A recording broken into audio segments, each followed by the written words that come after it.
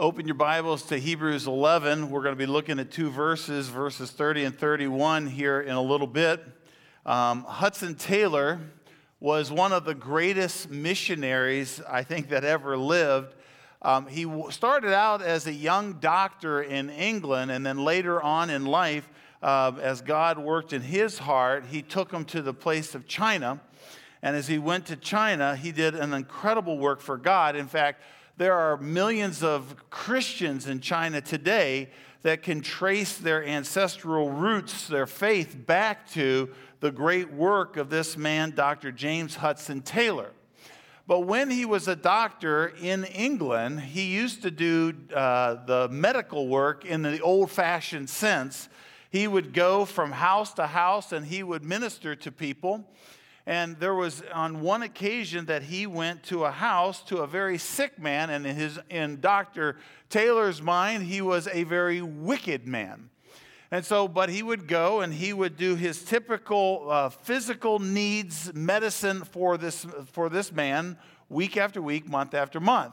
He would give him bandages, he would clean him, he would give him medicine. And then after he took care of his physical needs, he then would say to him, I would like to share something about my Lord Jesus Christ. And he would say, my friend, I want you to see Jesus Christ. I want you to understand him, that he came into the world to save sinners, and he will save you if you will believe. So he wanted to minister to his spiritual needs. Well, he did this every time that he came, and every time the man had the same response. He would turn his face away from Dr. Taylor, and he would look at the wall. His face was stone, his heart was stone, and he just rejected anything that Dr. Taylor would say to him. Well, Dr. Taylor came, like I said, week after week, month after month, and after he would minister to him in the physical sense, he would say, now just a little word about my Lord Jesus Christ, who died for sinners such as you and me.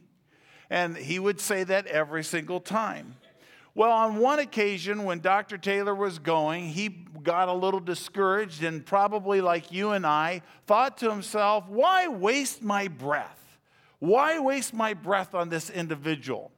And so on this particular time, he simply met the physical needs. He did the bandages, he did the care, he gave the medicine, and then he put all of his utensils into his doctor's bag and he walked towards the door. And the man, knowing that he wasn't going to keep with his routine, said to him, are you not going to say something little to me? He was listening. And Dr. Taylor ran back to him with tears in his eyes, and he said, man, I must tell you, Christ came to save souls. He was now listening. Now, I look at this and I realize that sometimes I don't have that passion to really share Christ that way. I look at that and I think, Lord, increase my passion so that I would have the desire to share Jesus Christ with those that are around me in this way. This was something on Dr. Taylor's mind. It was upon his heart at all times. It's something that he wanted. And I'm reminded that everywhere we go, just as it was said earlier, every occupation that we have, everything that we do in life, it is a part of our mission. Our mission field is right here. And there will be at times those that are like this man who had a hard heart that will turn their faces against you and say, I don't want anything to do with that. But God wants us to continue to love.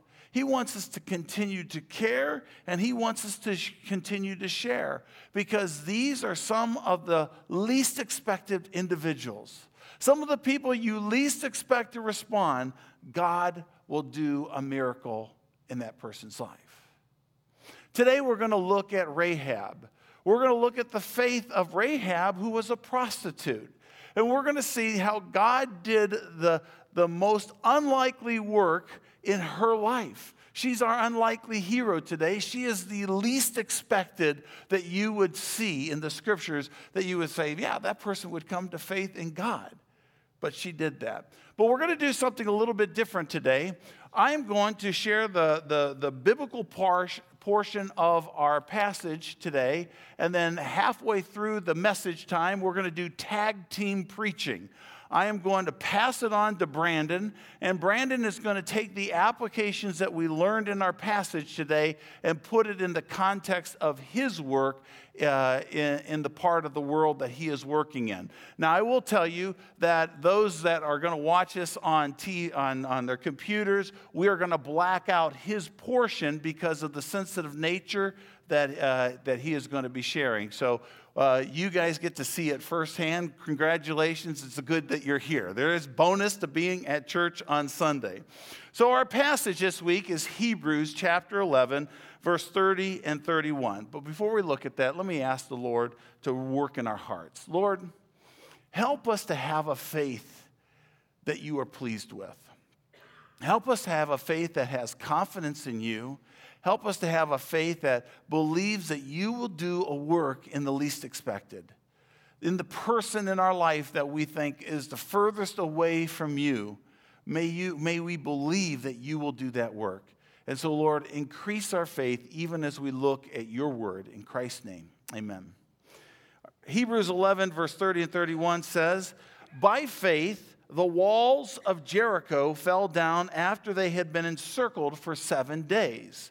By faith, Rahab the prostitute did not perish with those who were disobedient, because she had given a friendly welcome to the spies. Now, in these two short verses, we have a lot of faith. If you were to go into the book of Joshua, you would see all kinds of faith that is given in that book. I would encourage you, that's your assignment this week, read the book of Joshua. Now, in this, we see the faith of Joshua and we see the faith of Rahab, the harlot. Now, we're not going to deal with Joshua a whole lot, but I will say this. We see Joshua's faith in that he takes the armies of God, the people of God, around the city of Jericho, and he is going to be used. See, what happened is that God, or Moses, passes on the baton to Joshua, and he will be the leader. He will be the next pioneer after Moses who takes the people into the promised land. But he didn't get to the promised land very quickly. You need to back up 40 years when Moses sent out 12 scouts. This was a special ops commission. He sends 12 scouts into the land, this promised land that they are about to take, and they came back with a mixed report. The report was, man, this land is flowing with milk and honey. They had men carrying on sticks the grapes that they found in this land. It was an incredible, fruitful, and abundant land. But 10 of the spies said, we can't take the land because there's giants in the land. There's no way possible that we can do it. But Joshua and Caleb said, no, we'll swallow them up in victory because we got our God behind us. But the people sided with the other 10 spies and they became afraid. So God gave them a 40-year sentence to the wilderness and said, okay, due to unbelief, you get to stay in the wilderness. So 40 years of wandering, 40 years intense, 40 years to have a reflective time out on what their faith is all about. So now we have, finally, the baton is passed off to Joshua. And Moses dies, and he takes the people of Israel, and they come to this major city where the giants were, Jericho. The mighty men of valor are in this city. And so God says, I'm going to take this city, but we're going to do it in an unconventional manner so that you know that it's only me that can get the glory for this. Just listen to this. It'll be on the screen. Joshua chapter 6, verse 2 through 5. See if this is an unconventional way. The Lord said to Joshua, see, I have given Jericho into your hands with its king and mighty men of valor. There's the giants. You shall march around the city, all the men of war going around the city once. Thus you shall do it for 6 days. Just march one time around the city for 6 days straight. 7 priests shall bear 7 trumpets of ram horns before the ark. On the 7th day you shall march around the city 7 times, and the priests shall blow the trumpets. And when they make a long blast with ram horns, when you hear the sound of the trumpet, then all the people shall shout with a great shout, and the wall of the city will fall down flat, and the people shall go up against everyone straight before him. Can you imagine in the president's war room, the strategy be given? This is how we're going to defeat ISIS. We are going to march around their camps once every day. And then on the seventh day, we're going to go around it 7 times. And then we're going to blow our horns and shout. That's ridiculous. That's ridiculous. That's the point. God wanted it to be ridiculous. He wanted them to know that it was only God that was going to defeat this city. Now, before he actually defeats the city, we have to back up because there's something special that took place. See, Joshua sent out 2 more spies to scout out the land and especially Jericho. But this time was different than 40 years previous. They weren't going out to find out whether they could take the city. That was a foregone conclusion. He already knew it was going to happen. It was tactical in nature. It was tactical in nature, and what happened is these 2 spies went into the city, and they had an encounter with a woman named Rahab, who is labeled as a prostitute in the scriptures. And from an earthly viewpoint, she was the wrong person to strike up an alliance. There was nothing about this woman that was right. And so this is our first point. The first point was that this was the wrong woman, earthly speaking. Look at Joshua chapter 2, verse 1. It'll be on the screen. And Joshua, the son of Nun, sent 2 men secretly from Shittim as spies, saying, "Go view the land, especially Jericho." And when they went and came into the house of a prostitute whose name was Rahab, they lodged there. So the question is, why is Rahab the wrong person from an earthly perspective? There's 2 reasons. First of all, she was of the wrong race. She was of the wrong race. Rahab was a Canaanite. A Canaanite was a group of people, a people group that God considered infectious to his own people. You say, well, why? That's pretty harsh. Why were they considered infectious?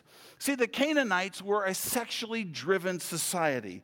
They worshiped false gods, and as a result of that false worship, they used temple prostitutes in order to aid in that false worship. In order for you to actually worship, you as a man you would be obliged to go see the temple prostitute and carry out acts with her. This was an X-rated society, and God knew his people. He knew their heart. He knew what they were prone to, and he knew that this would be wrong for them, and this is why God says, get rid of them. Get rid of all the Canaanites. In fact, he had a whole list of all the ites that they were to get rid of. The Hivitites. They were to get rid of the Girzites. They were to get rid of the Jebusites and the Canaanites. They were to get rid of all these people because God knew what they were prone to. Now, for verification of this, if you fast forward in the book of Joshua, you will see that the people were disobedient to God. And guess what they did? Since they didn't get rid of all the ites, they intermarried with them. And when they intermarried with them, guess what they started to do? They started to worship false gods. They started to turn to idolatry and temple prostitution. They even went to sacrificing their own children to Moloch, which was an unbelievable act. Once again, throughout history, children have always been, the newly born, the unborn, were always at risk. And so this is what they turned to.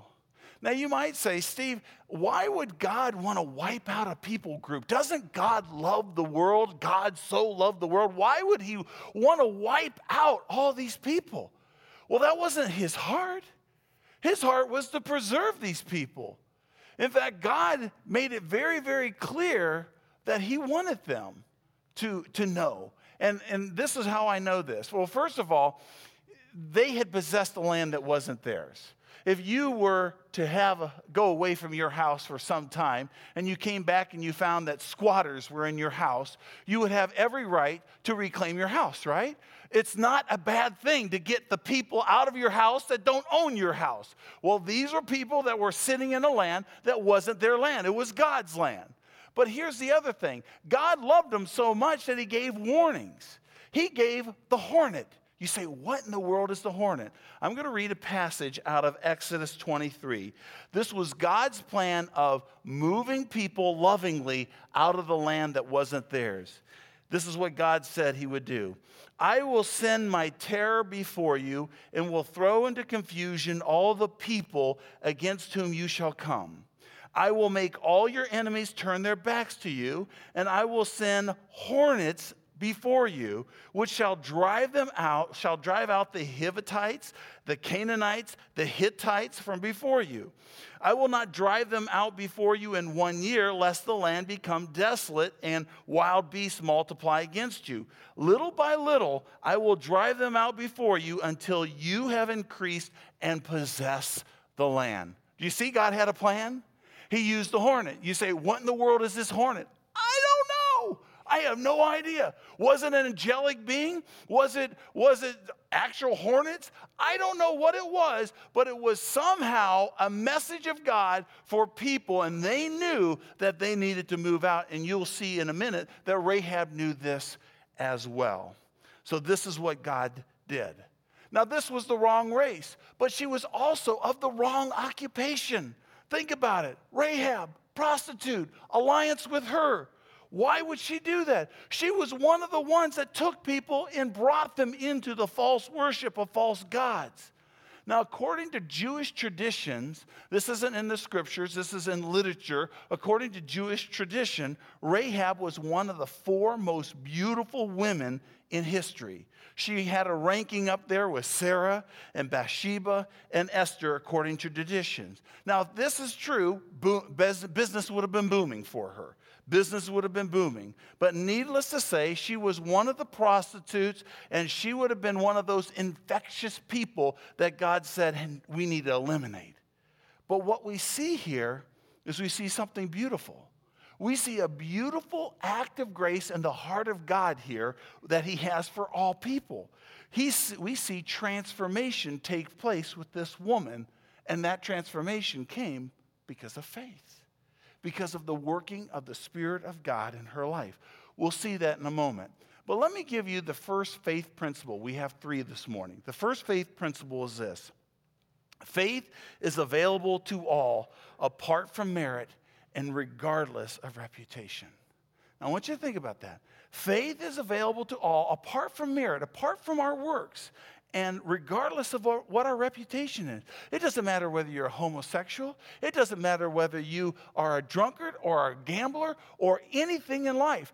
God loves all people. He wants all people to come to faith in Christ. He doesn't care if it's a Hindu, if it's a Buddhist, if it's a Muslim, if it's any other world religion that is wrong, that's outside of Christ. He loves all people, and he wants them to come to faith in Christ.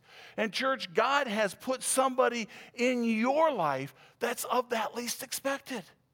He has that person in your life that he wants you to make that investment into. Sometime back, about a year ago, I wrote this prayer request. I'm not going to read them all, but this was one of them. My prayer is that each person at Mission View would have one person that they invest into, that they would take to the scriptures and show them the love of Jesus. I want you to know, I continue to pray that for every person. Can you imagine what would happen if one person, each of us had one person we invested into? What kind of transformation that could do to our body, that can do to this world? Let's move on. We have this woman who is the unlikely woman, the wrong person, and she also has an unconventional achievement. So this is what put her in the book of Hebrews. 3 things she did. Number 1, what she did. She hid the spies. We know that she hid the spies, and when the king of that land of Jericho went to find those spies, he sent someone to Rahab and says, listen, give us the spies. Evidently, someone saw them go into her house, or that was natural for outsiders to go to the prostitute's house. Either way, he sends a messenger, and she says, nope, they're not here. She ended up hiding them, and she says, they're not here. They've gone outside the city, and he sends them on a wild goose chase. So that's what she did. But why did she do it? We're told why she did it in Joshua chapter 2, verse 9 through 11. Look at this. It'll be on the screen. This was her interactions with the spies. And she said to the men, I know that the Lord has given you the land, and that the fear of you has fallen upon us, and that all the inhabitants of the land melt away before you. For we have heard how the Lord dried up the water of the sea before you when you came out of Egypt, and what you did to the two kings of the Amorites who were beyond the Jordan, to Sihon and Og, whom you devoted to destruction. And as soon as we heard it, our hearts melted, and there was no spirit left in any man because of you. For the Lord your God, he is God in the heavens above and the earth below. Notice the words that she used. I know, we have heard, our hearts melted, he is God. See, what we learn from this passage is that Rahab realized that there was one true God, not multiple gods as she had believed. She believed in one God. She admitted that they had heard of the power of God, and that they had fear of this God, Yahweh. And she personally believed in him because she says, for the Lord your God, he is God. She gives an acknowledgement that he is God. And I believe this is where transformation takes place in this woman's life. From this point forward, she would no longer follow the gods of the Canaanites. She would follow the one true God. So what did she ask as a result of this? She just said, hey, listen, look after my family. Remember our kindness. Please spare our lives. And they gave her a symbol of a scarlet rope that she hung outside of her window, and their lives were preserved. But here's our second faith principle. Our second faith principle is this. Faith aligns with God and as a result, results in uncompromising evidence. Think about that. Faith aligns with God, and it shows in our works. In our works. It should be evident who we belong to. There's nothing secret about this. She is not secret about her faith from this point forward. And I think sometimes in Christianity, we think, oh, my faith is kind of to myself. It's meant to be just for me and God. No, it's not. That's not the case at all. There should be evidence in our life that we are in love with Jesus Christ if we have a relationship with him. And this was evident in Rahab's life, and it should be evident in ours. Well, finally, there's a reward. There's a reward that Rahab has for her faith. I think three rewards here. Number one is the physical reward.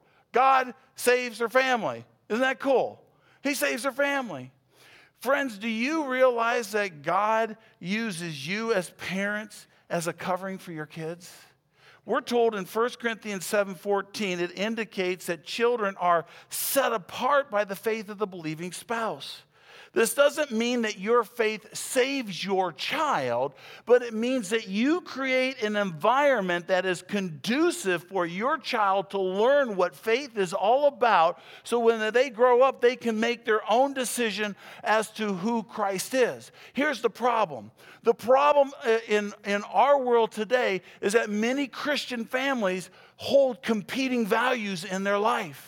And as a result, their children cannot see a clear-cut faith in their parents. Their parents look like any other parents, and as a result, they are confused in terms of what is real and what is true. And friends, parents, it is time. It is time for us to draw boundaries in our life. It is time for us to carry Christ in every aspect of our life. And it will affect the way that we think. It will affect the way that we act. And this is the sanctifying covering that God gives to save our family. I know you would do anything to save your family. Here's the second reward. The second reward was an eternal reward. The eternal reward was in the sense that it lasted for eternity.